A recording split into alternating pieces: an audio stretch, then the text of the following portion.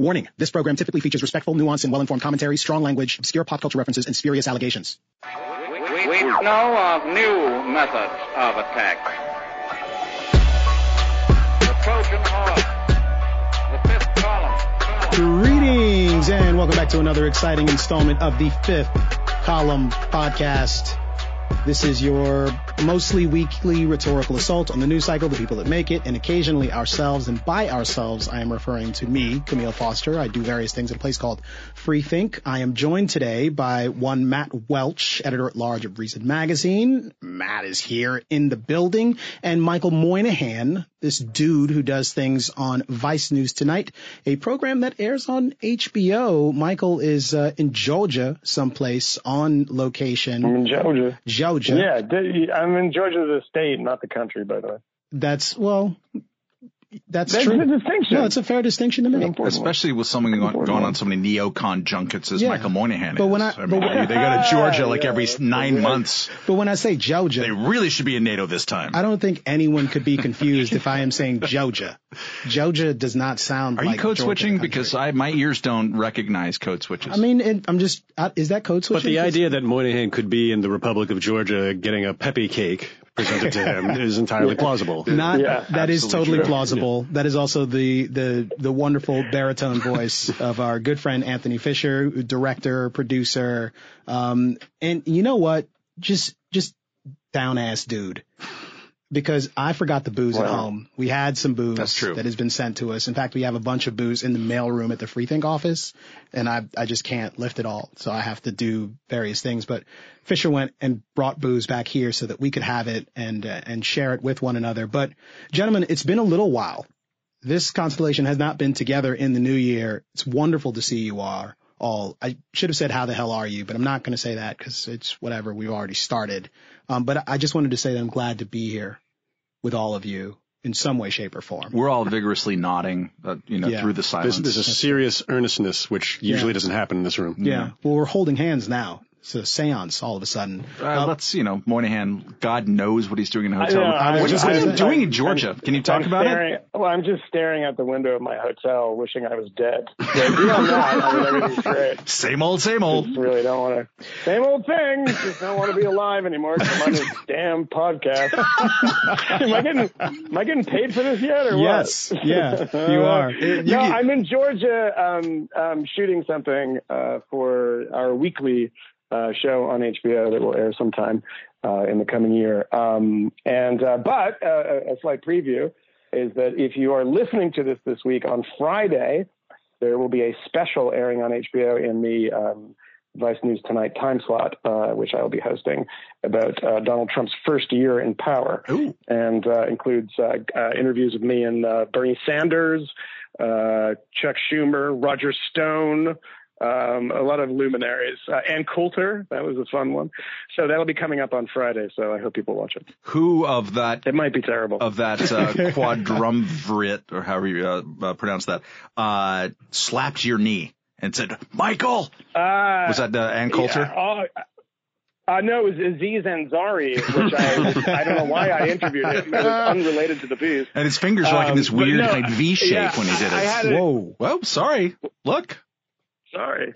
No, well, I had the best experience of that was Bernie Sanders freaking out because his chair was too short, which is quite funny. And he said to his assistant, "I told you to get rid of this very small chair," and he got rid of his chair. It was great. He was a very fun interview, and I have to say that, as is often the case with me, and I'm routinely mocked for it, I liked him a lot. He was a fun guy to hang out with, to be honest. I mean, it was just a probably 45-minute thing, but he was game for all the good questions. So I liked interviewing him. Your Sanders impression just went from like a 3 to a 9 by that exposure, I can tell. It's true. I don't know. I woke up one day. It's like one of those movies where you like wake up and I get kicked in the head by a horse or something, and now all of a sudden I'm very good at the Sanders impression. So there's plenty of shit, because last week we were supposed to record on Friday. Wait. Did you say there's plenty of shit? I did say shit, which actually I could be on CNN now, because we're allowed to say shit things on television, primarily because of this shithole scandal, which has lasted almost, 5 days now. 4 to 5, yeah. Yeah. And of course, the reason it won't go away is because everyone is getting such a kick out of being able to say this on television. Or write it, as while, in the case while of Chris behaving Cuomo. in this weird puritanical way. It's bizarre. But there's the shithole thing. Last week, FISA renewal actually made its way through the House. And of course, because we are in the age of sex scandals, there's all manner of sex scandal stuff afoot. I suspect we will try our best to talk about all of those things, but perhaps we should begin with Shithole Gate. And this is a weird situation. If we rewound the tape to Monday of last week, or Tuesday of last week, the president was actually convening a meeting at the White House. And I thought it was so bizarre. I went back and looked at like headlines, and on Wednesday, a CNN headline read, Trump's image rehabilitation show. And that was the description coming off of the strength of this meeting. He held a bipartisan meeting discussing immigration. It was a bit of kabuki theater, like the president sitting there behaving as though he has a substantive understanding of all these policy issues, agreeing forcefully with people, oftentimes completely disagreeing with the thing he said just moments before, but doing it all very confidently, and actually seemed to get pretty positive marks afterwards for this performance. And he wrote this for about a day and a half, Tuesday, Wednesday, and by Thursday, a news story breaks. Dick Durbin goes out and gives his press conference describing a private meeting that he had with the president and several other lawmakers, mostly Republicans, it sounds like. During this meeting, the president proceeds to describe certain regions of the world as shitholes. And all hell has broken loose. The president is widely regarded by many members of the media, and I suspect the public as well, as being a racist for making these comments. And any substantive conversation that was happening about immigration reform and the specific policies that were being pursued has been completely supplanted. This was an effort to try to get DACA, the deferred action for various children who were brought here illegally and have lived here for many years. That program the Trump administration had ended. They've been trying to get some sort of legislative fix for a while. This meeting was supposed to do that. They seem to be getting close to doing that. That whole process now seems to have exploded in the face of this bizarro controversy. So I've tried to set that up. It's a little convoluted, but I wonder if you gentlemen have thoughts on what the hell is going on here. My, as irony would have it, I guess, I no longer have confidence in the definition of that word. But on Wednesday of last week, so this broke Thursday, the shithole? Yeah, Thursday morning. Shithole or shithouse. I think that some people have been saying that there's I don't even know how shithouse, is shithouse a thing? How does that even make sense? Countries can be shit houses? I hope so. Shit houses That's not real? Yeah, in various parts of Australia and Appalachia, shithouse is an outhouse. And is that better? In a live, no, it's not true. That definition of shithouse is true. That he said shithouse is not true. Yeah. there is a live recording of The Doors, where Jim Morrison says, "All right, you better watch out because the whole shit house is going up in flames." So I prefer to think that Donald Trump is name checking Jim Morrison. Yeah, you mean talking about name checking the man that is on a bucket full of drugs and is going to die in like a week and a half in a bathtub in Paris? Yes, that's a great thing for our president to aspire to. That's what I'm absolutely hoping for. At any rate, so on the Wednesday of that week, I was on our acquaintance Michael Malice's Compound Media show, You're Welcome. Mm-hmm. And I used voluntarily the word shithole to describe the country of Cuba. And was because you're a racist monster. And I was promptly corrected by Malice, and I think properly so. He said, "Don't say shithole. Say hellhole. It's worse than a shithole. It's worse than it's just feeded and bad. It's actually a man-created, authoritarian nightmare where if you're on the wrong side of the ruling regime, your entire life sucks. In addition to being poor and uncleanly and all that kind of stuff, which fun bit of irony. it should be pointed out, and a lot of, I think, the conservatives and Rich Lowry are making, and the Tommy Laurens of the world are like, hey, Haiti is a shithole. What's your problem? That there's a difference between Matt Welch going on a Michael Malice show and what a president should say at any private, public, any function, is one, I think, a problem with what he said. It's interesting that this blew up. He was quoted in the New York Times 2.5, 3 weeks ago, as saying that much more like grave thing, as far as I'm concerned, that people from Haiti all have AIDS. Well, all of the immigrants that had come over from Haiti all had AIDS. And everyone from Africa, is going back to their huts. Various people from Nigeria, or perhaps it was some other African country, once they got to the United States, they would never be willing to go back to their huts. Well, I mean, the Nigerians in particular, yes. They make so much goddamn money in America. Well, why would you go back even to your palace? Yeah. And it was reported that he said these things. He has forcefully and vehemently denied it, and there are other folks who are in the media who also deny it. That's part of the reason why that story didn't blow up as much. But those stories were much more targeted towards the individuals in a way that Shithouse story isn't. Yeah. Shithouse could be, if you want to be generous in this, and I have no desire to be generous. Yeah, I don't know why Trump. you keep saying Shithouse, because it's shithole. Oh, sorry, shithole. I've crossed the Rubicon here. The shithole thing. Fake news. At least you could say, well, objectively, you can describe a whole bunch of different countries as shitholes. That's not necessarily individually targeted. But it was an interesting moment in which everyone decided that this was the proof, all you needed to say that Donald Trump is a racist. And not just that, like Lawrence O'Donnell was coming out and saying, I have been calling Donald Trump racist since 2010. I stuck my neck out. I put my career on the line. And now all of you people, it's not enough that this proves that he's racist. That everyone else, you better agree that he's racist now, or else you're racist too. Right. And I don't want to go immediately to the Camille Foster place, because I think that there's 1,000 problems specifically with using any words like that, and also with Trump's vision of who is immigrating here and how we should tweak our immigration policy based on that, which is all wrong, and which Shithole emphasizes his wrongness of the way that he looks at and treats immigration in a problematic way. At the same time, I don't think that it's the moment to insist that every single person agree with how racist you think Donald Trump is. But I'll let Moynihan get in here. Yeah, Moynihan, you have a PhD in linguistics. Can you talk to us about the etymology of shithole and whether or not it has any racial connotations whatsoever? Do I have to? No.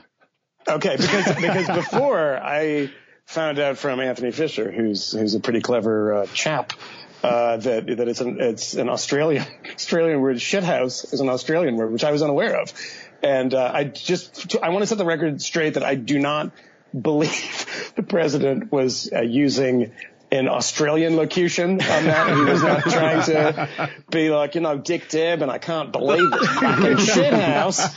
They're coming over here from fucking shithouses like Haiti. I don't think that was Josh Zepps. Zepps. My God. What a handsome improv camp down there in Georgia. Shithouse Gate. But no, I mean, look, are we beyond the point at which we discuss what things are presidential and whether it matters or not? I mean, this sort of thing, it's not even that it's not presidential. Of course it isn't. But it just, every one of these little outbursts, we end up having these detailed conversations about whether or not the phrase itself and being applied as it was to Haiti and, the darkest of Africa. It was like an Evelyn Waugh novel or something. And then, of course, he has to make that turn and say, why can't we get people from Norway? Yeah. And the answer to that question is because Norway is really wealthy and they really have no reason to move, and they have a sovereign oil fund, and, things are pretty good in Norway. But that, of course, sets up the entire race debate, which obscures the greater debate about we really should be talking about the effect that this has on America's relations with the rest of the world. When you have people like Prime Minister Theresa May, or you have Angela Merkel, and these other people constantly having to go before the lectern, whether this is actually justifiable or not, in answer to their own country's media, will you condemn the President of the United States for calling countries shitholes? I mean, we can actually have this conversation. Are these nice places to live? Why are Haitians kind of flooding to the U.S. and increasingly to Canada rather than staying put? Yeah, I mean, I don't want to have a debate over the future of Haiti and the political problems that Haiti's had from the dawn of time and the Duvaliers on, because Donald Trump is cursing in a meeting with Dick Durbin because he has no idea what's going on. I mean, I think that this idea that should he have said this? Is he racist? Okay. You know what? We have an industry of people that want to discuss that issue because I don't think it's a real issue. But what we should actually be talking about is what is the accumulation of all of these numb-headed comments that this guy is making. There's a reason that diplomacy exists. There's a reason that it's a word. There's a reason it means something. That the accumulation of all this stuff is really harming America's ability to do lots of things in the world. And one doesn't have to look far to find examples of it. I think that's a fair point. I think actually focusing narrowly on the immigration issue is actually useful as well, because lost in all of this are the 800,000 odd people who face the risk of deportation if, in fact, this DACA program is not renewed. The several 100,000 people who are under this temporary protected status as a consequence of temporary protected status is a status that is applied to various people from different countries after a natural disaster happens. So that earthquake in Haiti, temporary protected status was extended. And I don't remember exactly what the numbers were, but tens of thousands of people came into the United States after that earthquake happened. And I believe they've been here for years now, and not just Haiti. Again, 300,000 odd people from various places around the world. El Salvador, Haiti, it was 46,000 from Haiti. El Salvador, 195,000. Like all of these people, if in fact we don't address this immigration issue, face having their lives completely disrupted. In many cases, the overwhelming majority of cases with like these kids who are protected, have DACA protection, this is the only home that they know and remember. Like there's something incredible about that. For the people who are actually under this temporary protected status, many of them have been in this country for well over a decade, in some cases 2 decades. They own homes here. They work here. They don't have criminal records because of the decisions that the administration has made, specifically the decision to, in all of these cases, to end these programs with pretty narrow windows and essentially say, hey, Congress, fix this if you want to keep these people in this country. These people's lives are in a very uncertain place. And that has been lost in all of this back and forth about whether or not the president is racist and how racist is the president. I mean, it informs, I think the where it's interesting is where it's potentially interesting is where his mindset, and just throw out the R word out, just table it, I'm not interested right now. But there is a mindset on the conservative side that the post-1965 Immigration Act overweighted people from, for lack of better words, shitty countries, non-European countries, poor Asian, poor African, poor Central and South American countries, and that's a problem that we need to go to a merit-based system more like Canada, etc. This is a mainstream National Review idea, and I think it's wrong. And I think it's always been wrong. The merit-based system is wrong. Yes, I think the merit-based system is wrong. It's this idea. It is actually a very statist idea that we lord over this market that we can just pluck. I like this guy here from China. He's rich. He invented something. That's not how the way that immigration has worked well, in my view, and it's not a mainstream view necessarily, although I think it's more mainstream than the Donald Trump view, is that it's actually the low-skilled immigrants, the people who crawled out of shitholes or non-shitholes alike, but who fought to get to a better place for themselves, for their families, or whatever, and they did all kinds of crap that nobody else wanted to do necessarily, or they invented crap that didn't exist before. They add as much value as anybody else.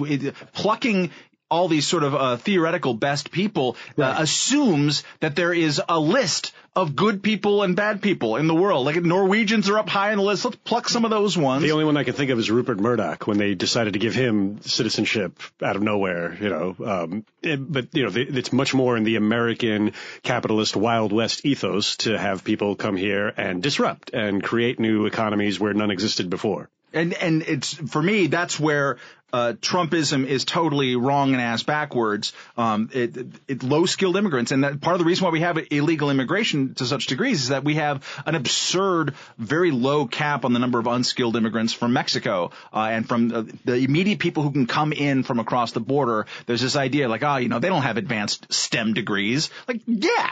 They don't. And they want to come here and they want to rock out and do things. That to me is a much more fertile ground to look at where the administration's immigration policies are going, where conservatisms are, and he's doing so much and is threatening to do so much damage on these lines. First of all, they've already, as I've talked about, to boredom almost, they've really slashed the number of refugee intake at a time where the worldwide population is grown to a larger degree than we've ever seen, and they got assholes like Tom Cotton and Perdue who are trying to cut, and the Ann Coulter vision of the world, trying to cut the number of legal immigrant visas. That's the complete opposite of what I think you should be doing if you're really interested in the illegal immigration as a problem onto its own. Well, it's interesting because it is that thing. We need to pluck these people from Norway. We need to pluck these people from, and again, if you frame it as a race thing, and I'm perfectly happy to do that too, and kind of explore,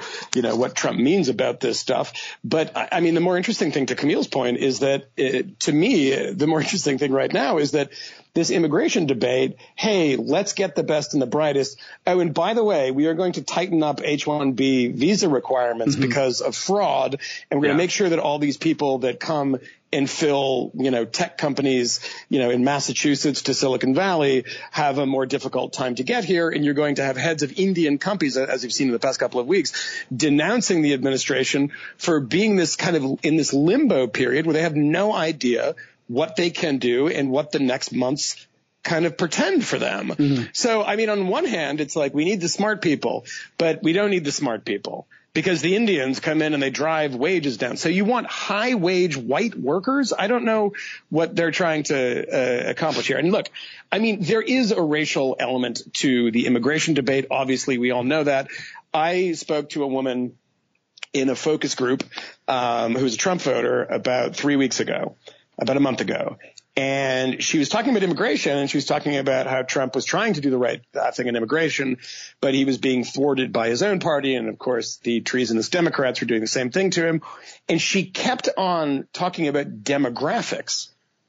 And I said to her, or somebody else, I'll say, said to her, what do you mean by that? To which her response, and this was a room full of people nodding their heads, all of whom were Trump voters, saying, we're worried about jobs and wages. And it's like, well, that's not demographics. And she realized what she was saying, and she was trying to skirt kind of this issue.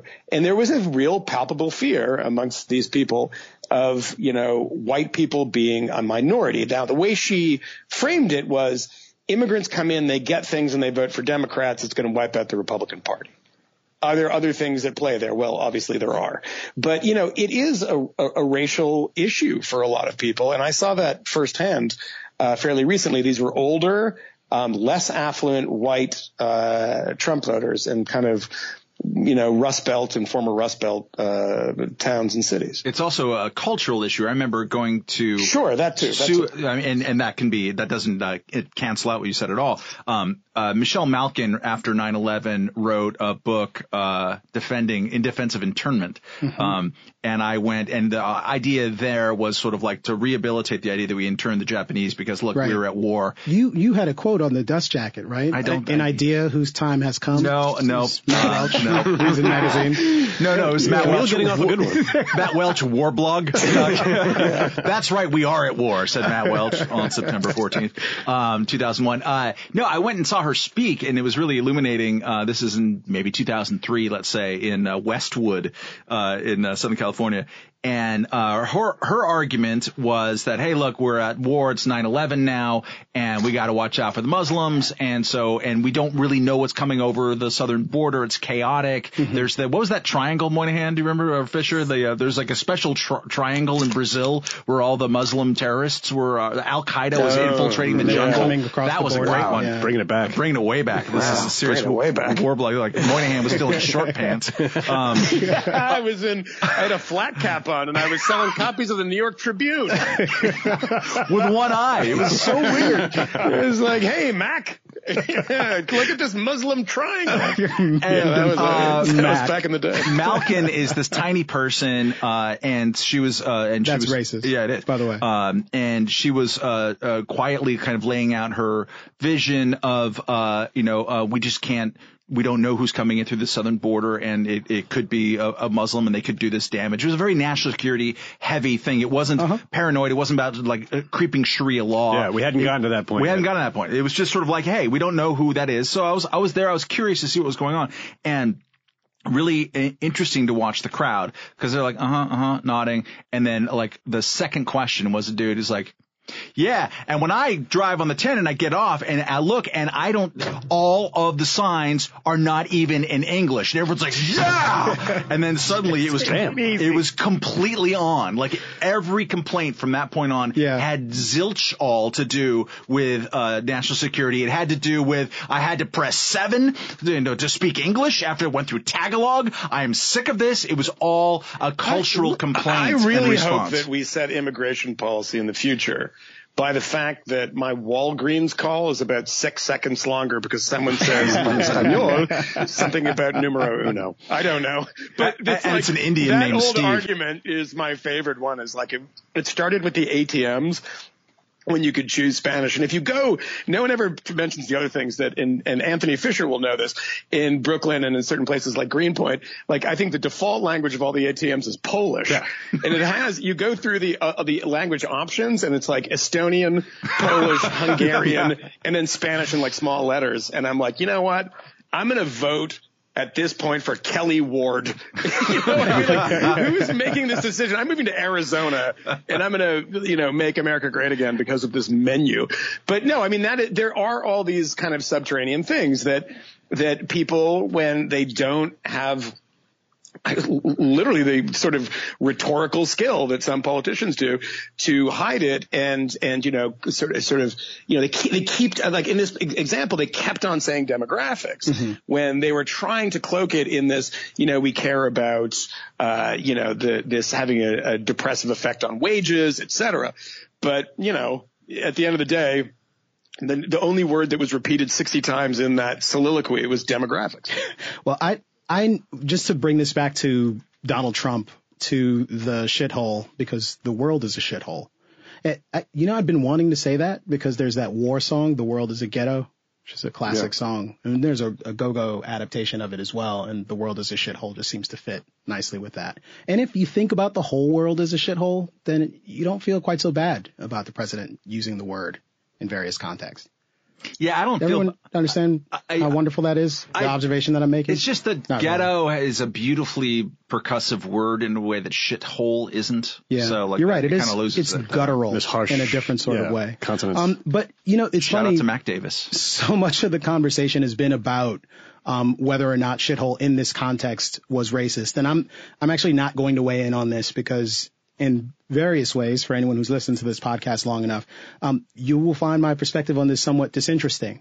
But I do think there's something really important about focusing on the substance of the policy on offer from the Trump administration, at least what they have sort of theoretically been in support of. And Matt, I mean, you were talking a bit about the merit-based system, and this point system that the Trump administration has been supportive of in the past. I believe it was like the cotton legislation from before, and your age, education, English ability, whether or not you have a job offer, if you've gotten a Nobel Prize or perhaps won some sort of Olympic medal, that you get points on the basis of these kinds of criteria. I am someone who is generally in favor of open borders, etc. But I know that most Americans aren't. And it is likely there's going to be some criteria for letting people into the country. So the question about the sort of efficacy in terms of a great productive U.S. economy that is strong and that is just chugging along, like whether or not a merit-based system versus sort of the current system, which I wouldn't call it a chain migration system. The fact that you can kind of bring over family members, that sort of works in some circumstances. Our system is way more convoluted and ass backwards. Pretty hard to bring in family members. It's all kinds of screwed up. Yeah. Like I don't know if that's an improvement or not. Under the constraint that someone somewhere is going to be putting restrictions on who can cross the United States border. But it seems to me that that is something that is very much worth debating on the merits, as is sort of the underlying ethos of the Trump approach to immigration. There is a fundamental ideology underlying all of it. And a lot of people will think, oh, he's talking about racism. Well, no, I mean, it's naked protectionism. It's the belief that importing low skilled people is actually harmful to the U.S. economy, that allowing those people to come here creates a sort of competition with U.S. based workers that is unhealthy for the U.S. economy. That is something that we can debate on the merits, at least theoretically. And it's something that the Bernie Sanderses of the world they have also agree. With most Absolutely. Of their careers, yeah. So that's the question that we actually need to get into. And quite frankly, we aren't talking about that. And we're not really talking about much of anything except for shitholes since one important point about the way that it's that the Trump point of view would argue that, immigrants from shitholes would be a drag on the economy is that they are inherently lazier. They have lower. Who's lazier? The immigrants that they have lower IQs, that they will be a drag on the economy. Are you reading from some Trump press release? From the arguments that put forth by the big thinkers in his universe are that they will be a drag on the economy because you have a twofold. They will take the low skilled jobs from the Native Americans, and they will also be on welfare longer than other immigrants. There is, and just to point out here, there is actually one argument that is not compelling. I don't find it compelling, but I find it interesting. And I find a number of people who have made kind of, reasonable arguments about it and have produced data about it is not so much about people who are lazy or they become, welfare queens from Haiti or Nairobi or something, whatever Trump is talking about and the people in his universe are. But it's mostly that the downward effect it has on wages. And that's the only argument that I find to be fairly interesting and nuanced, because it's not something you just dismiss by saying, with an ethical wave of the hand. Is that I think it's great when people, I think it's insane actually that the way Syrians have been demonized and thought to be this shall I say fifth column that is going to come in and blow things up. I mean, that's an entirely separate type of argumentation. Yeah. And an entire, but what the downward effect and pressure that it has on wages is something, of course, that is believed by people like, Bernie Sanders, by people like Canadian immigrant David Frum, by people like, Donald Trump and Mark Krikorian and all these people. Ralph Nader. And, there's a lot of people on a lot of sides, and they can all be wrong. Mm-hmm. But there is an argument that it does have a slight downward pressure on wages, put a downward pressure on wages, but it's minimal. Mm-hmm. There's other people that say, hey, no, this is actually a serious. Those are the things that we should be talking about. Yeah, I think that's the real issue. And to pile on, to add on to that, that literature is contested. It's interesting. There's either a slight downturn, or there's not much of an effect, or there's a slight uptick. But for me, what becomes persuasive, in that argumentation is that people who are worried about this, the Ralph Nader, Bernie Sanders, Donald Trump, Mark Krikorian view, they all are treating the question of the economy as a pie that has a fixed border. It's a 12-inch pie. That pie can't be 13 inches. And immigrants of all varieties, but low-skilled immigrants as much as anyone else, if not more, they grow the pie. They start their own crap. I mean, when I was an illegal immigrant in Czechoslovakia, I started a business. That's what illegal immigrants do. I'm here. I don't know what to do. I miss burritos. There's so many lousy Mexican food places in Central Europe in 1993. You were there for that post-communist welfare state. Burrito cart? I didn't, but like there's like a dozen. I'm not even making this up. There's probably a dozen super crappy Mexican food joints started by hippie Californians who never thought they would start a business in their entire life simply because they lost their minds. They missed burritos so much. Wait, just to be clear, Yeah. and you get back to your point, Matt. Yeah. I want to point this out. There are illegal immigrants Yes. from the United States of America Yes. in a country who had just suffered a 50 years of communism, appropriating Mexican food for the newly liberated Czechs. Do I have that right? Abso-fucking-lutely, yes. This is Okay. this Just is wanted to make sure. 100% Now get true. back to your point. Another one is that you will find the biggest place right now where there are illegal immigrants, Americans in a foreign country. Where is that? It's Mexico. It's not even close. Go to San Miguel de Allende, which is famous, Moynihan, because Where I wasn't even listening. I was looking at the window. San Miguel, get your hand off your penis. San Miguel de Allende is a famous Mexican town for what historical curious reason? Moynihan? It's a shithole. It's actually not. It's like nicer than like Taos. It says voted best city in the world. Mexico's lovely, by the way. No, that was a joke. I know. People understand whatever. No, whatever. it's totally racist. The reason why I posed that as a trivia question from Moynihan is because I forgot the exact detail. I think it's where like Trotsky finally got iced. Yeah. I got the pickaxe in his eye. And literally voted Ice world's axe. best city by Travel and Leisure last year. Yeah, you know what it's filled with? It's filled with, I went to a destination wedding there 10 years ago. Yes, it is. It's filled with gray ponytailed American senior citizen illegal immigrants who go down there, and maybe they touch back sometimes, they don't. They get their social security checks and they chill out. They have all these different businesses that are set up for 68-year-old gray ponytail American there. And there's something like more than 1 million Americans total who live in Mexico, even to this day. But anyways,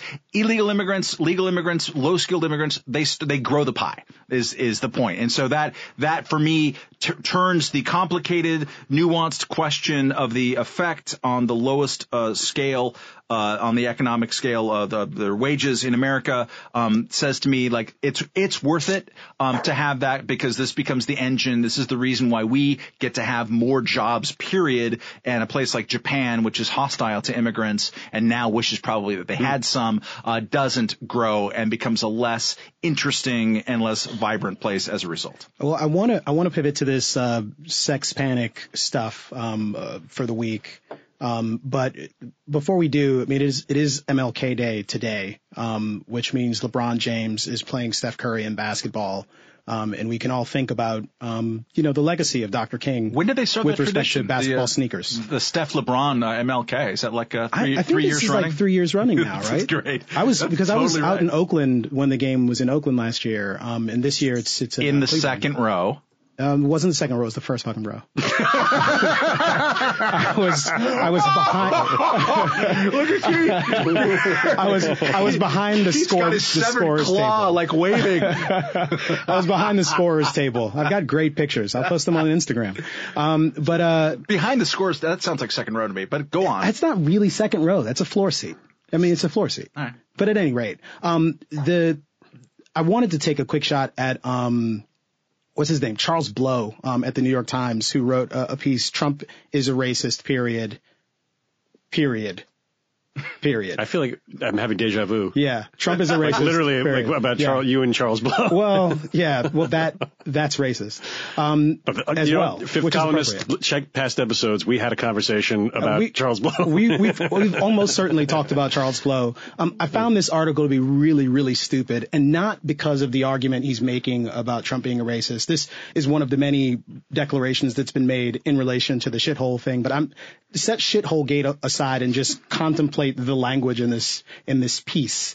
Racism and racist are simply words that have definitions, and Trump comfortably and unambiguously meets those definitions.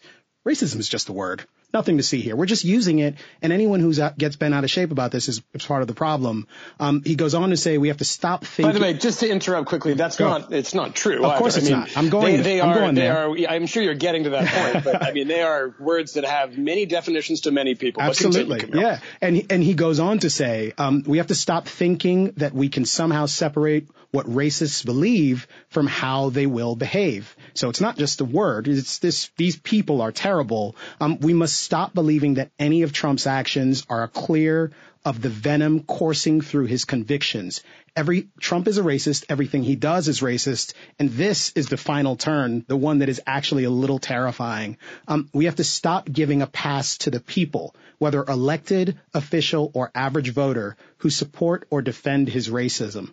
If you defend racism, you are part of the racism. It doesn't matter how much you say that you're an egalitarian, how much you say that you are race blind, how much you say that you are only interested in people's policies and not their racist polemics.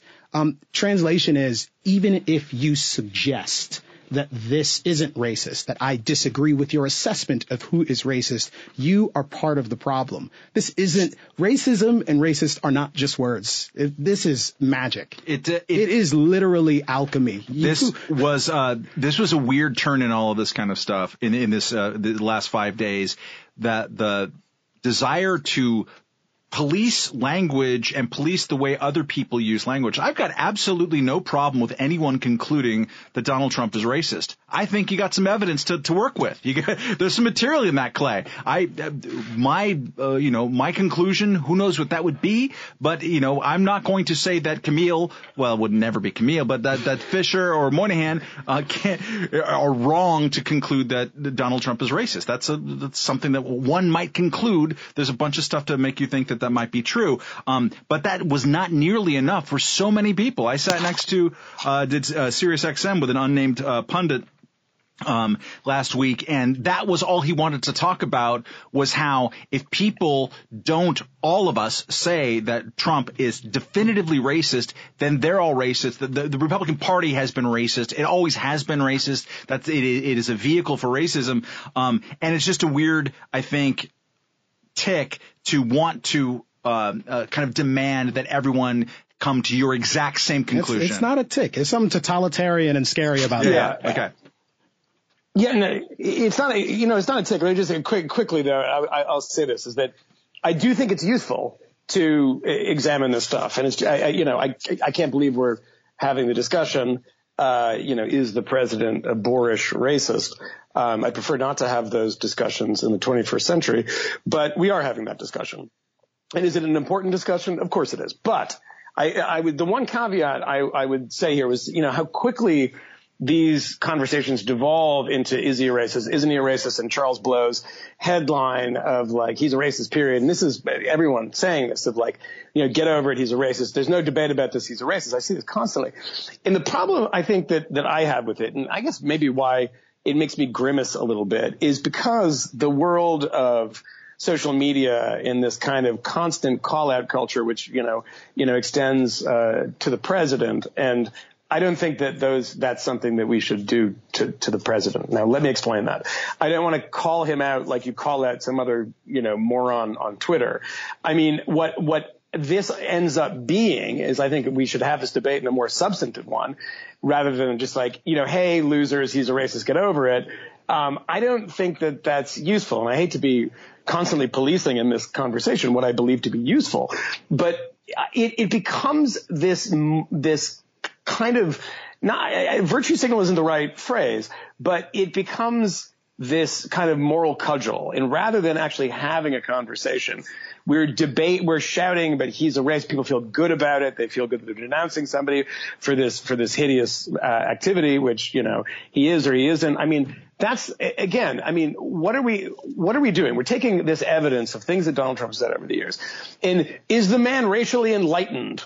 Good. I don't think there's anyone on earth that would say that. No, he's certainly not. Well, no, Donald Trump would say that. And, yeah. Well, he's said multiple times that he's the least racist person in the world. Yeah. But I think that there's this kind of joy that people get, and it's not debate. It's not conversation.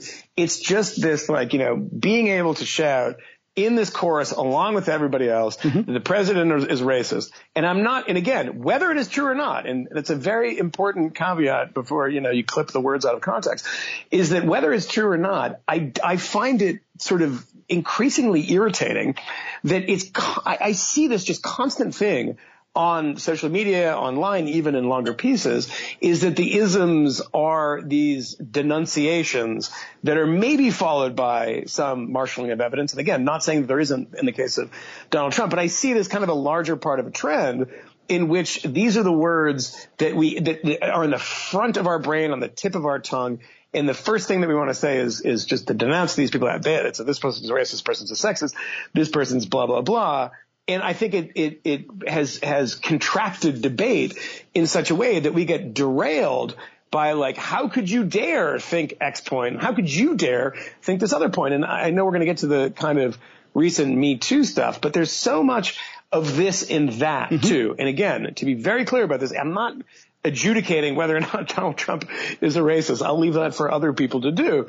But, we see it with Margaret Atwood and all of these things of like, can you believe this person has this opinion? To me is part of the same kind of, lurch towards, let's get on with the denunciation, denounce the person, and then actually have no substantive conversation after it.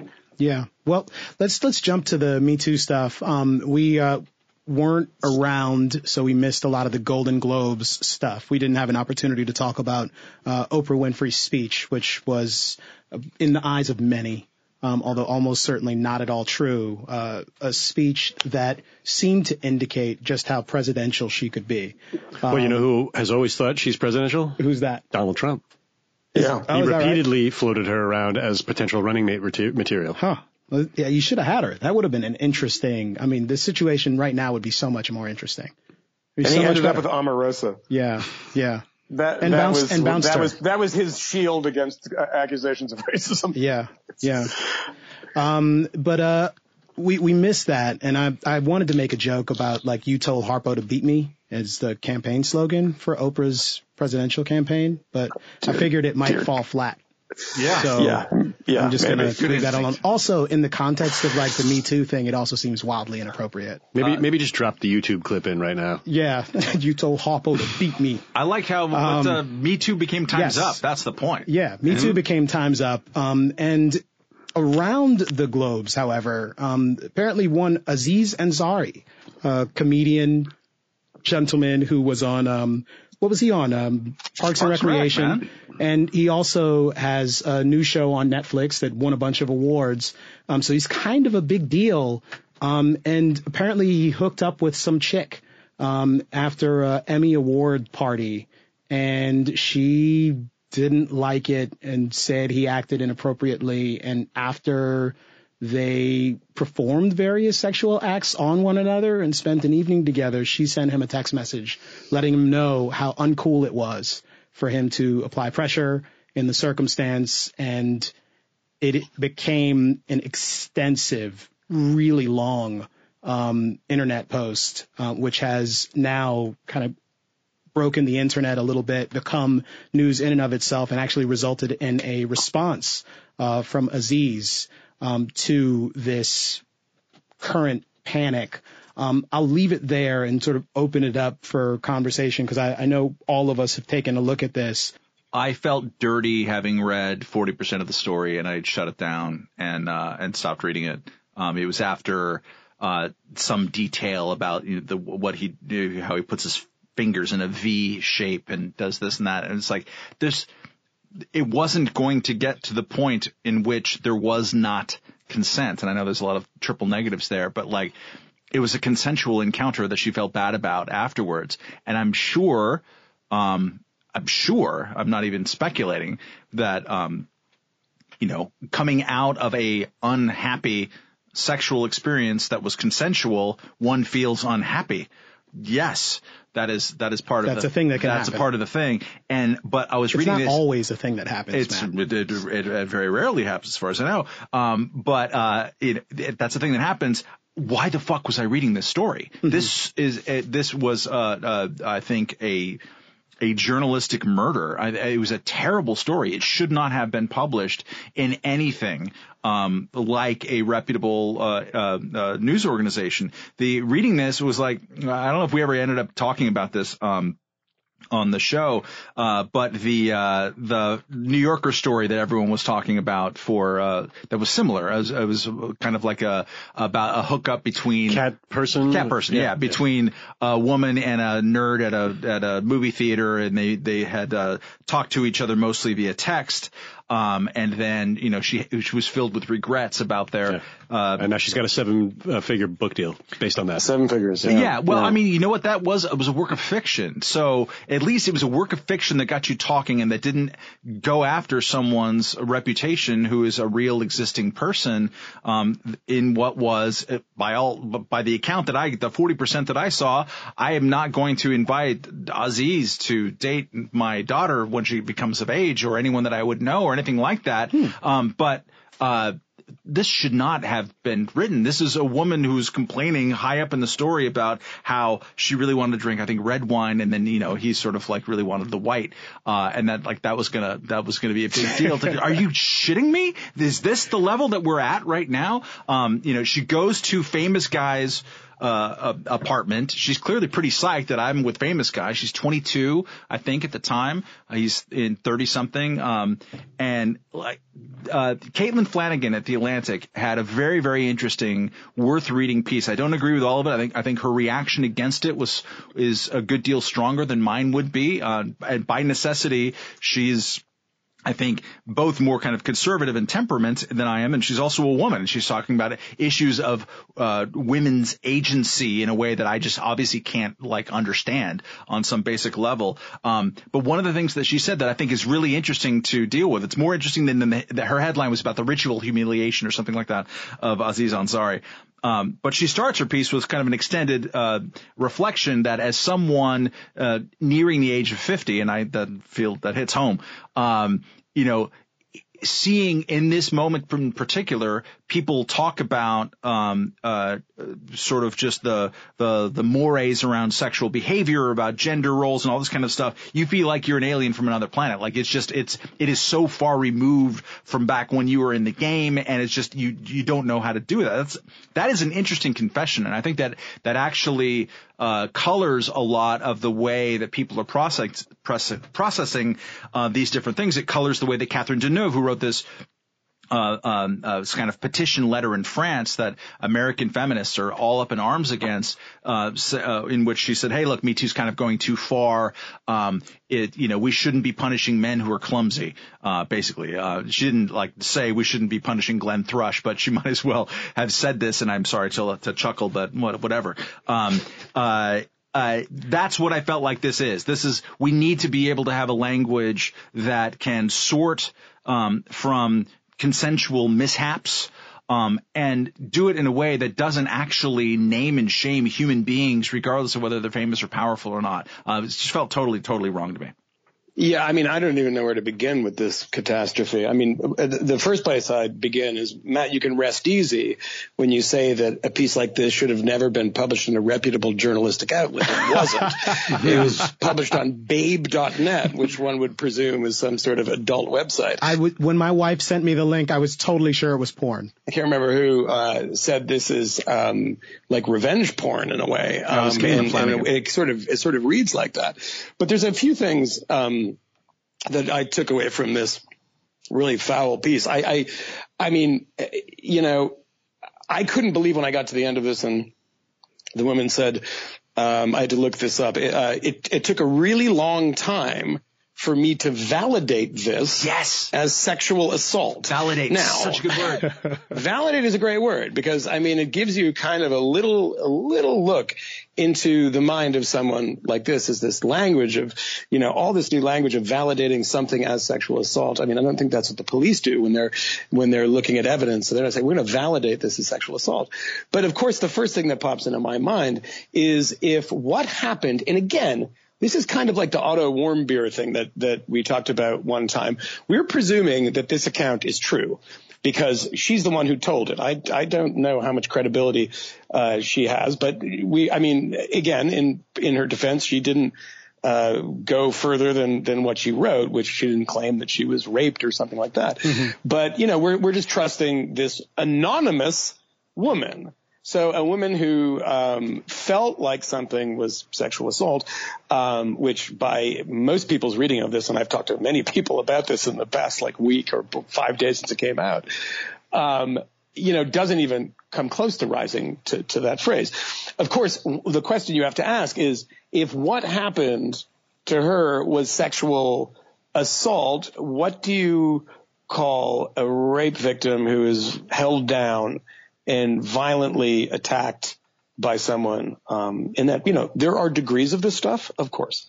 But the fact that we are collapsing this experience that she had with Aziz as sexual assault in the same way that the 14-year-old who is, sitting in Roman Polanski's hot tub so many years ago would be the victim of sexual assault, I find vulgar, and I find it an insult to people who have been sexually assaulted, because I don't believe, in many people, including Caitlin Flanagan or Barry Weiss, who has a piece on the New York Times, which is currently the most read piece on the New York Times website, have, said, look, the problem with this stuff, too, is that it subverts everything, or this is my opinion, I don't know if Barry read this, but it subverts everything that first, second, third, fourth wave feminists traditionally were trying to fight against, which was the idea that women don't have agency, that they cannot, speak up for themselves, that they are shrinking violets, and that, Aziz Ansari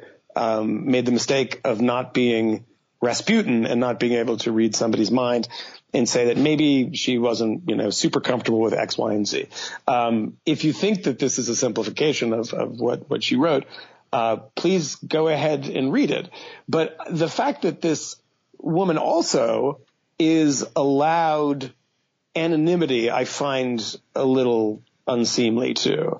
If you're going to, greatly affect somebody's career, and there's a lot of people that, might not hire him after this, not because they think that this story is, particularly egregious, but that the name is out there and has been tainted and they don't want to be associated with it, especially at this time. If he's losing work because of this, and, this is a very, very vague accusation, and this person gets anonymity, which is what traditionally we granted to whom? Sexual assault victims. And that is justifiably so.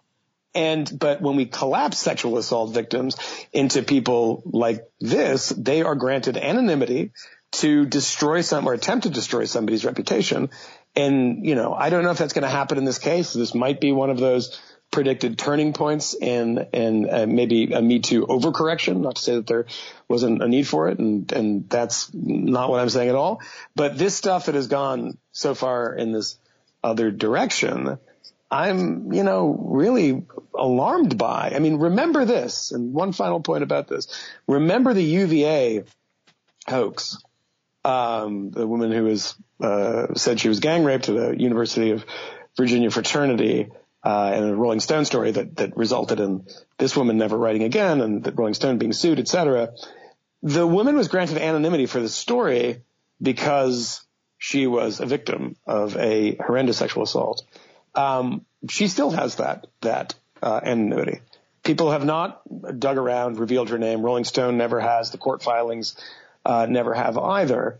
And I would be a little nervous if her name was really out there, because I feel bad for people who get this horrible trolling online, whether or not they did something wrong. I think this terrible, mass shaming culture out there, which really bugs me. But at the same time, it allows people to take that risk and say something that might not be true and get that cloak of invisibility for the rest of their life, despite the fact that, the guy from the case at Columbia University, the German kid, who was accused, by Emma Sulkowicz, his name is out there, and anytime, and I don't want to go into the details of whether he's guilty or not, but anytime he applies for a job, Columbia University found him not guilty, his name is out there. And I even note it's Paul Nussgasser. And this woman's prospects, who defamed a fraternity, almost destroyed a journalistic institution, et cetera. That was their own fault. But this woman gets to move on with her life, despite that. I don't know where I come down on this, but I do think that this granting of anonymity to people is dangerous, and it's frightening. There was one thing about this Aziz story that reminded me so much of what Lena Dunham wrote about what she described as her own rape in her memoir, where she named a guy named Barry who was a Republican at Oberlin. And apparently there was a guy named Barry who was a Republican at Oberlin, and there couldn't have been two. Right? Because there aren't two Republicans at Oberlin, much less Republicans named Barry. And the story as she described it, there are similarities to the story that is being described about Aziz Ansari's clumsy efforts at seduction and bad sex. And it was and similarly, Lena Dunham says she didn't see it as sexual assault at the time. She only saw it as sexual assault the next day when she regretted it and talked to her friends. And this is kind of the reverse of that, in that Lena Dunham she's out there, she's making this accusation, and later claimed this guy was a character, it was an amalgam, but it wasn't, and they actually had to print a retraction and a correction in future editions of the book. Like rename Barry to Grace. Well, I won't extend this too much further. Want to commend to everyone listening Andrew Sullivan's phenomenal piece from the 12th, last Friday. It's time to resist the excesses of Me Too. Really, really, really good. And covers a number of the themes that we've discussed here.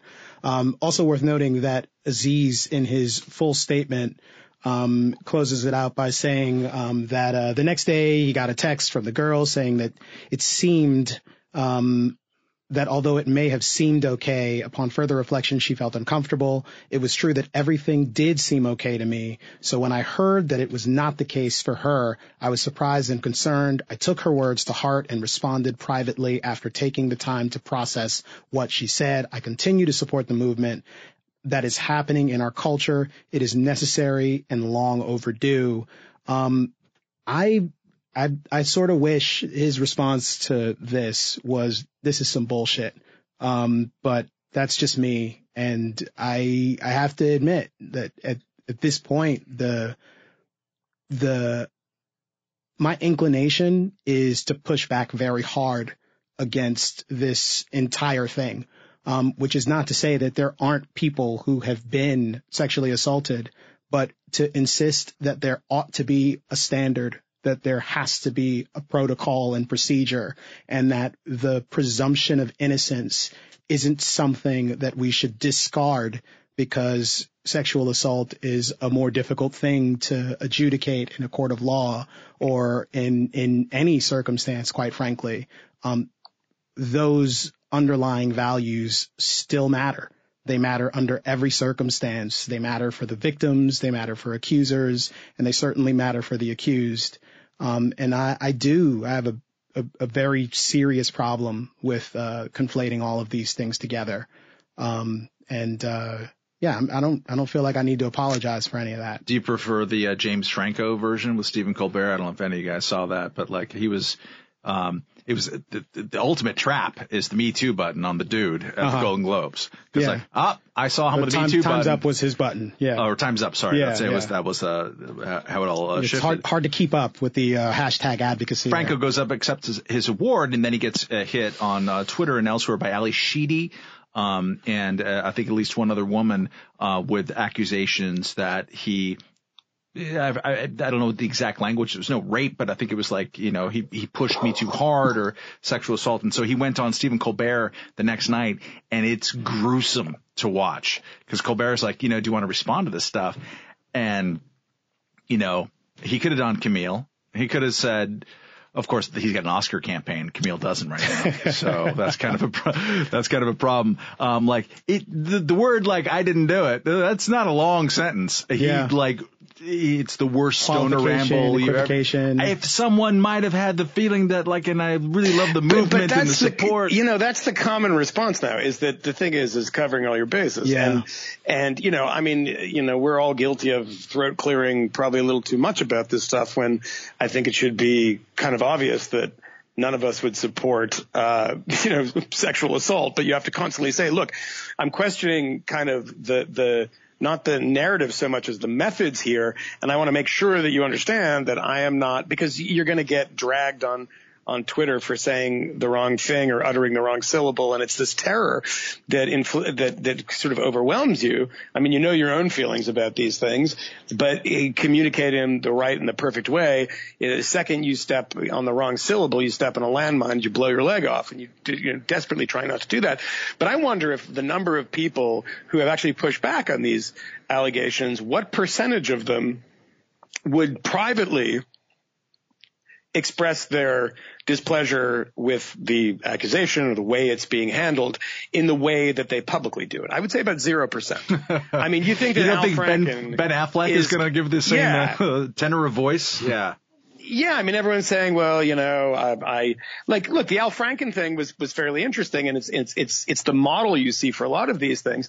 Is I respect these women for their right to come out and say and to talk about this at an important moment, but by the way, they're all fucking liars. I mean, that's essentially what that statement was, and what so many of these statements are, is that you have to do the requisite thing about the importance of the moment and that I'm an ally and all that stuff, and then very gingerly call the person who is about to ruin your life or your career if it is not true.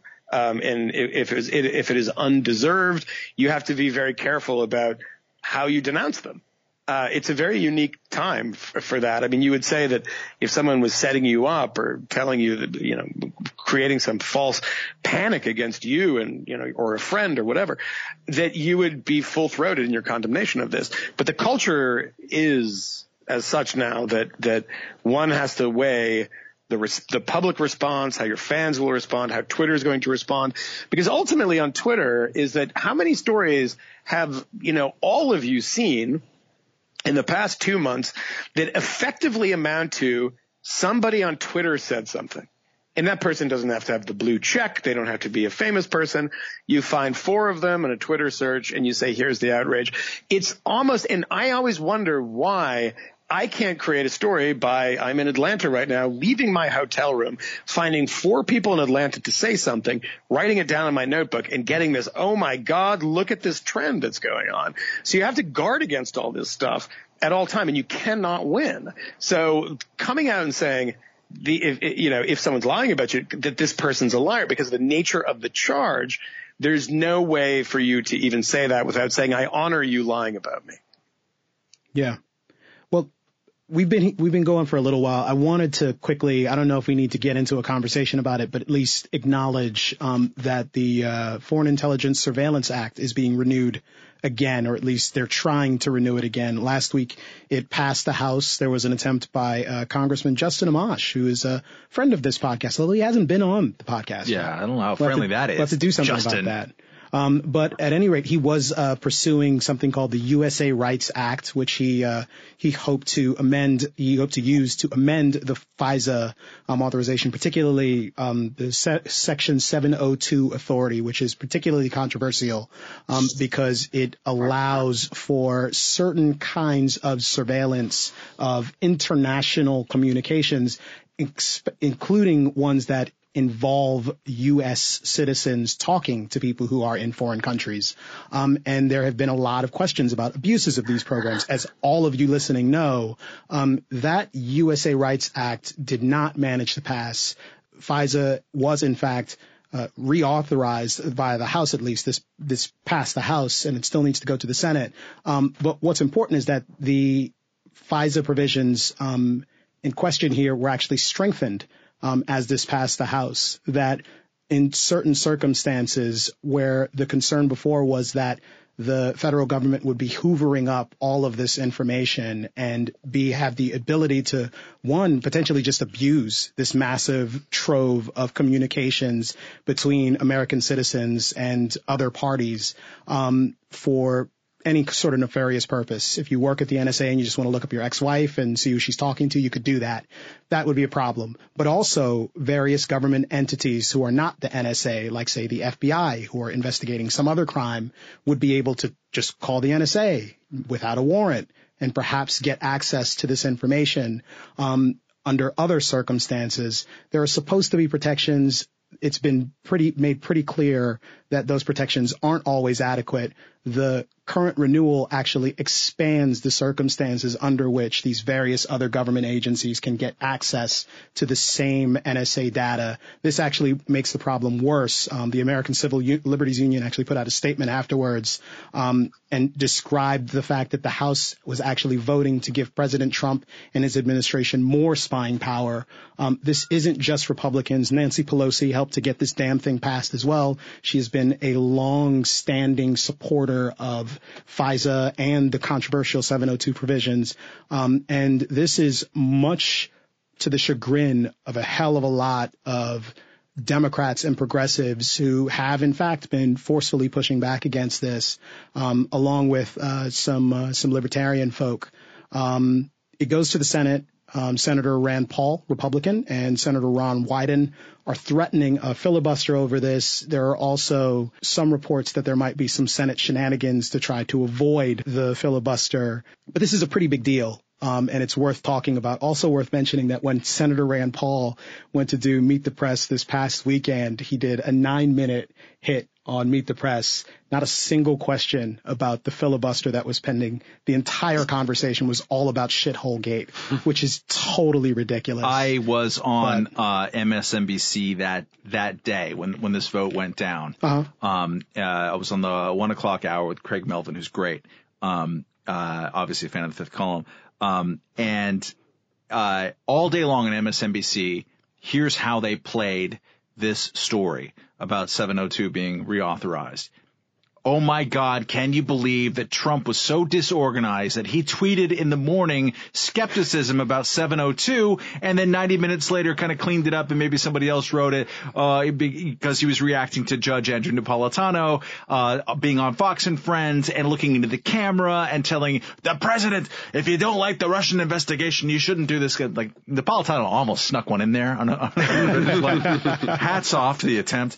No, they played it for LOLs that the president, created chaos on Capitol Hill, which he absolutely did not. This vote didn't depend on that. Nobody changed their vote because of the president's tweets on that morning. But that's always a much more interesting thing for them to talk about. And thankfully, at least I had some space to say, and by the way, 55 fucking Democrats voted yes to make this thing that all Democrats or, the good ones or, and good civil libertarians were squawking about since the Edward Snowden revelations of 2013. All that went out the window. No one's talking about the fundamental issue of that thing, of that we shouldn't surveil Americans without a search warrant, and we shouldn't permit loopholes to go around that kind of thing. And that was it. That was for the most part. I saw on Twitter people were watching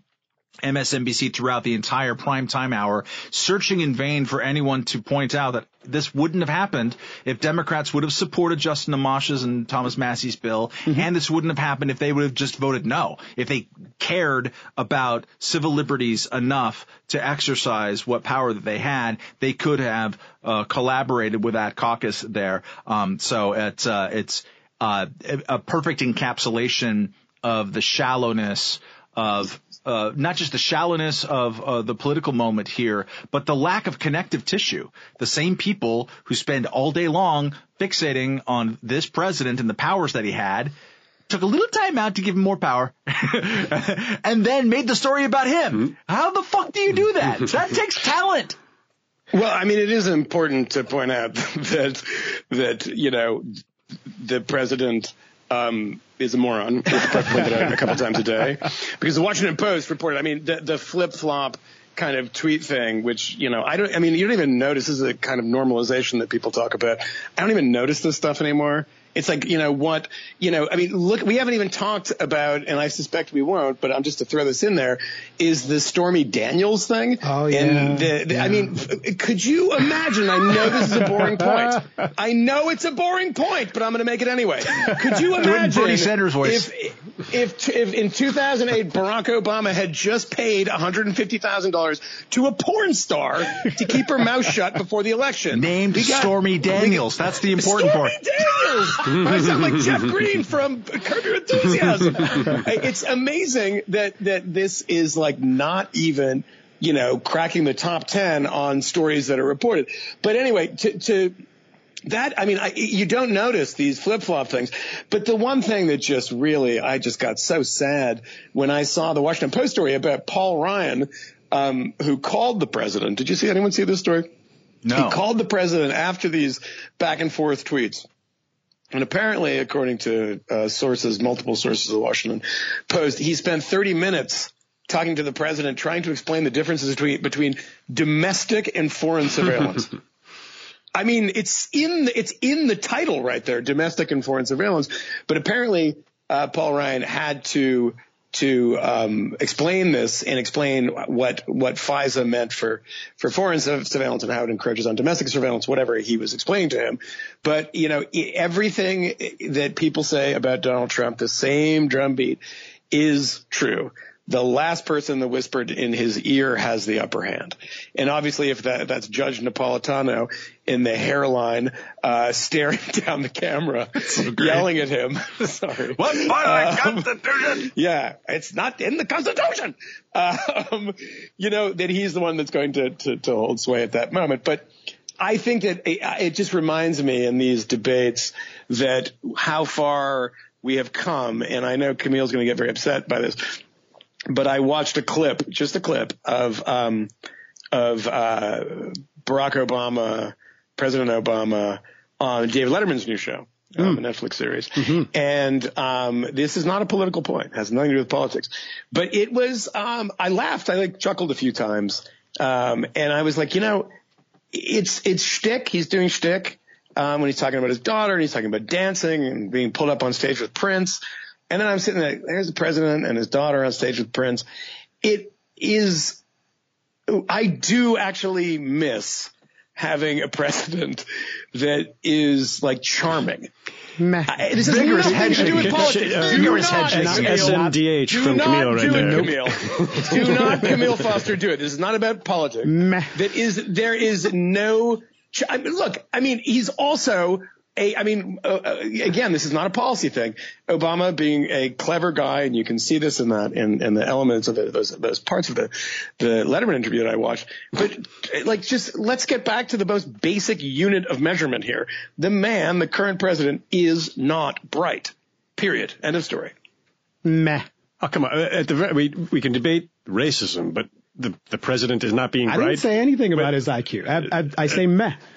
We've talked about this in the past. That's having a technocrat in office who not only thinks himself bright, but is perceived to be bright, has its own incumbent dangers. And I understand Michael's wishing for. No. You see, you're saying incumbent dangers from a policy level. I understand. I am just saying purely. I understand. From the feeling that one gets to have somebody who isn't a national embarrassment and is actually charming. There is something to be said for that. I understand. I don't mind embarrassment emanating from Pennsylvania Avenue. I think it's actually healthy for all Americans. You should feel a great deal of angst all the time because of the things the government is doing or not doing.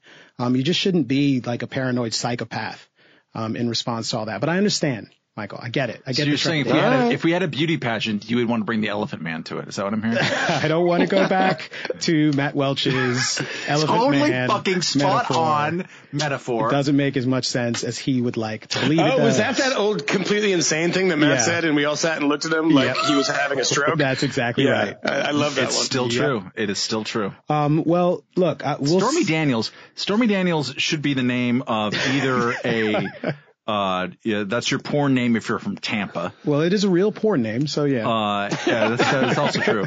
Or like a drink. The Dark and Stormy Daniels. The Dark and Stormy Daniels. I think Peter Suderman's already. I thought it was like the adopted son of Charlie Daniels. And it was like Stormy, who's like had like a record on some like Filipino label or something. And to tie it all up, Charlie Daniels this week, as you all know, expressed outrage on Twitter that Taco Bell is making light of the Illuminati in its campaign. I was going to mention that. Oh, did he? Really? Charlie Daniels had the best tweet of 2018, and you could just close the balloting right now.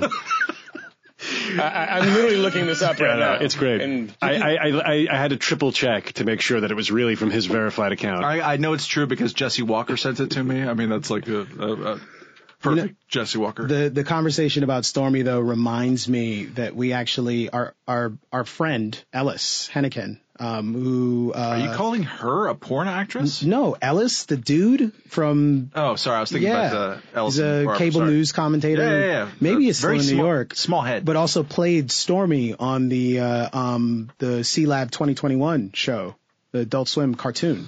Like he voiced that character in the animated show. We should have him on the podcast. He's weirdly rich because that would be fun. Is that right? Yeah. Good. No, we should totally get him on the show and have him buy us all beverages. I don't know. I want to say one thing that I did find the the Charlie Daniels tweet, and I don't have a lot to add to this because it's essentially how Matt described it, and I just want to read it to you. Cause, it's only 8 words. Hey, Taco Bell. He doesn't tag them, by the way. He's like yelling out his window. Hey, Taco Bell. No tag. The Illuminati is not a frivolous subject. No, it is not. 42,000 likes, 41,000 of which are sarcastic. 15,459 retweets. Charlie Daniels, you get the Anthony Fisher Award for best tweet of 2018. Bless you. I wish it was always easy to tell when someone was retweeting something or liking it in a sarcastic way. Because you can't know. And oftentimes I actually get sad. When I get sad, it's when I see people say crazy things Camille, and they like it. Charlie Daniels. The Charlie Daniels remaining fans are not people like just pounding away on their laptops on Twitter. I hope you're right. I want to believe that. I'm right. I want to believe. Well, look, we've been going at it for a while. Moynihan, I'm sure you've got all sorts of things to do down there in Georgia. Yeah, I gotta go. I don't know. You got parting shots. I got some idiot wrote this. Oh, good. Fond remembrances of MLK and the time you spent with him and what you learned from him. I will say some idiot wrote this. Is 1,000 idiots, and I don't have one in particular, is every year now we get the same thing on MLK Day, is the person who thinks that their recent ignorance is everybody else's ignorance and admonishes nameless, faceless people for forgetting that Martin Luther King was a radical. You know this line? Right? Hey, let's not airbrush his radicalism out of his past. There's nothing that irritates me more than that, because anybody that knows anything about Martin Luther King knows that he was not a Hayekian and he opposed the Vietnam War, and that's fine, and that's still makes him an interesting and great man in a lot of ways. He is. I hate that bit. Also surveilled by the FBI, which is relevant to yes, and I won't get into it. Stuff. By the way, just if anyone hasn't watched Dave Chappelle's two new comedy specials. Oh my God, please go Netflix. Watch them. The second one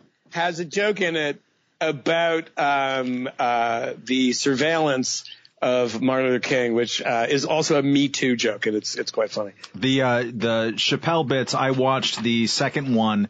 I watched for me, it was the second one, but it was the one where he talked about Louis C.K. that he taped in L.A. Yeah. I watched that live during the Golden Globes. I watched the Golden Globes, and I could stand about 15 minutes of the kind of treacly crap happening, and I just needed some injection of something else. And that juxtaposition against the weird kind of crazy art that he was busting there, and just the exploration of so many different possibilities of nuance there.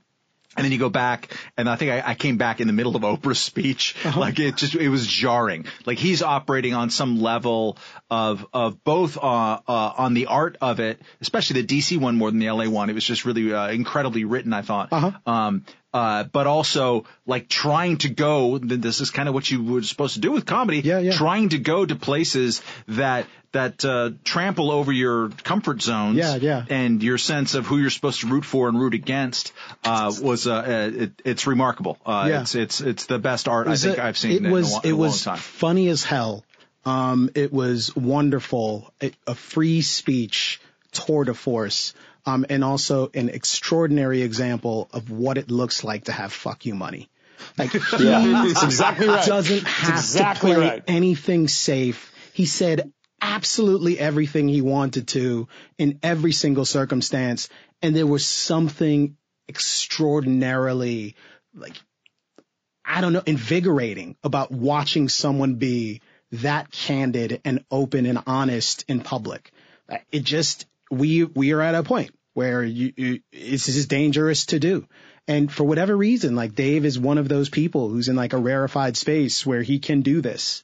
I hope he keeps doing it because someone said to me to that point, someone said to me, it's like amazing that Chappelle like just doesn't care. And he came out and said, I was like, he got 65 million for those four. I'll tell you what, I would come out and Louis C.K. on stage for $65 million. $65 million for four specials? Yeah. I think it was 65 million. And there was another comment in that was great when he said that he doesn't want his son to grow up in a world where everything's safe, that the language is safe and the jokes are safe. And that was actually a pretty kind of weirdly, it was a funny but like weirdly tender and bit, and something that resonated with a lot of people that I talked to watched that special. 60 million. 60 million. Did he have to pay back a lot of money when he bailed on his Comedy Central show? I don't know. Yeah, I think so. I think he got like re-upped for 2 seasons, and then like half an episode into that extension, he just bailed. Yeah, he was hard up when he came back. So I'm glad things turned around for him, and like I say, he's just great. I thought it was hilariously funny. My Some Idiot wrote this very quickly. Tucker Carlson tonight on Twitter. The truth is, our ruling class supports our current immigration policy because for them, it's all upside. For them, open borders mean cheaper labor and bountiful household help, and above all, the sense that, unlike you, they're good people. Hashtag Tucker at Fox News. Fuck off, Tucker. Seriously. I'm sorry. Tucker is named Tucker. His brother is called Buckley. His brother's called Buckley. And he wears a bow tie, which he doesn't use much anymore. And he looks like Tucker. He's the ruling class, guys. He's always been the ruling class, and now he has the ear of the President of the United States. Who is the fucking ruling class? Is it Camille Foster? It should be. It's not, but it ought to be. You're right. Should be. And when it is, we're going to be taking some bids on spilling the beans to babe.net. I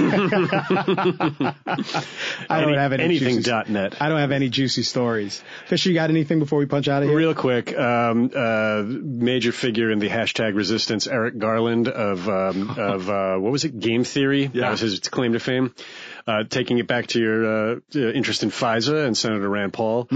So Eric Garland tweets from CNN Politics 5 days ago, Senator Rand Paul threatens to filibuster over the Federal Intelligence Surveillance Act. And Eric Garland's very glib comment, one of two guys to vote against Russia sanctions. Weird.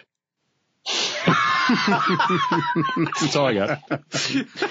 That's good. I've got one, but it's long, and I'm not going to do it today. I might do it at some other place at some other time. But gentlemen, it was wonderful to be with you here again, and maybe we'll do another one before the end of the week. No promises. Bye. Bye. All right. We know of new methods of attack. The Trojan horse.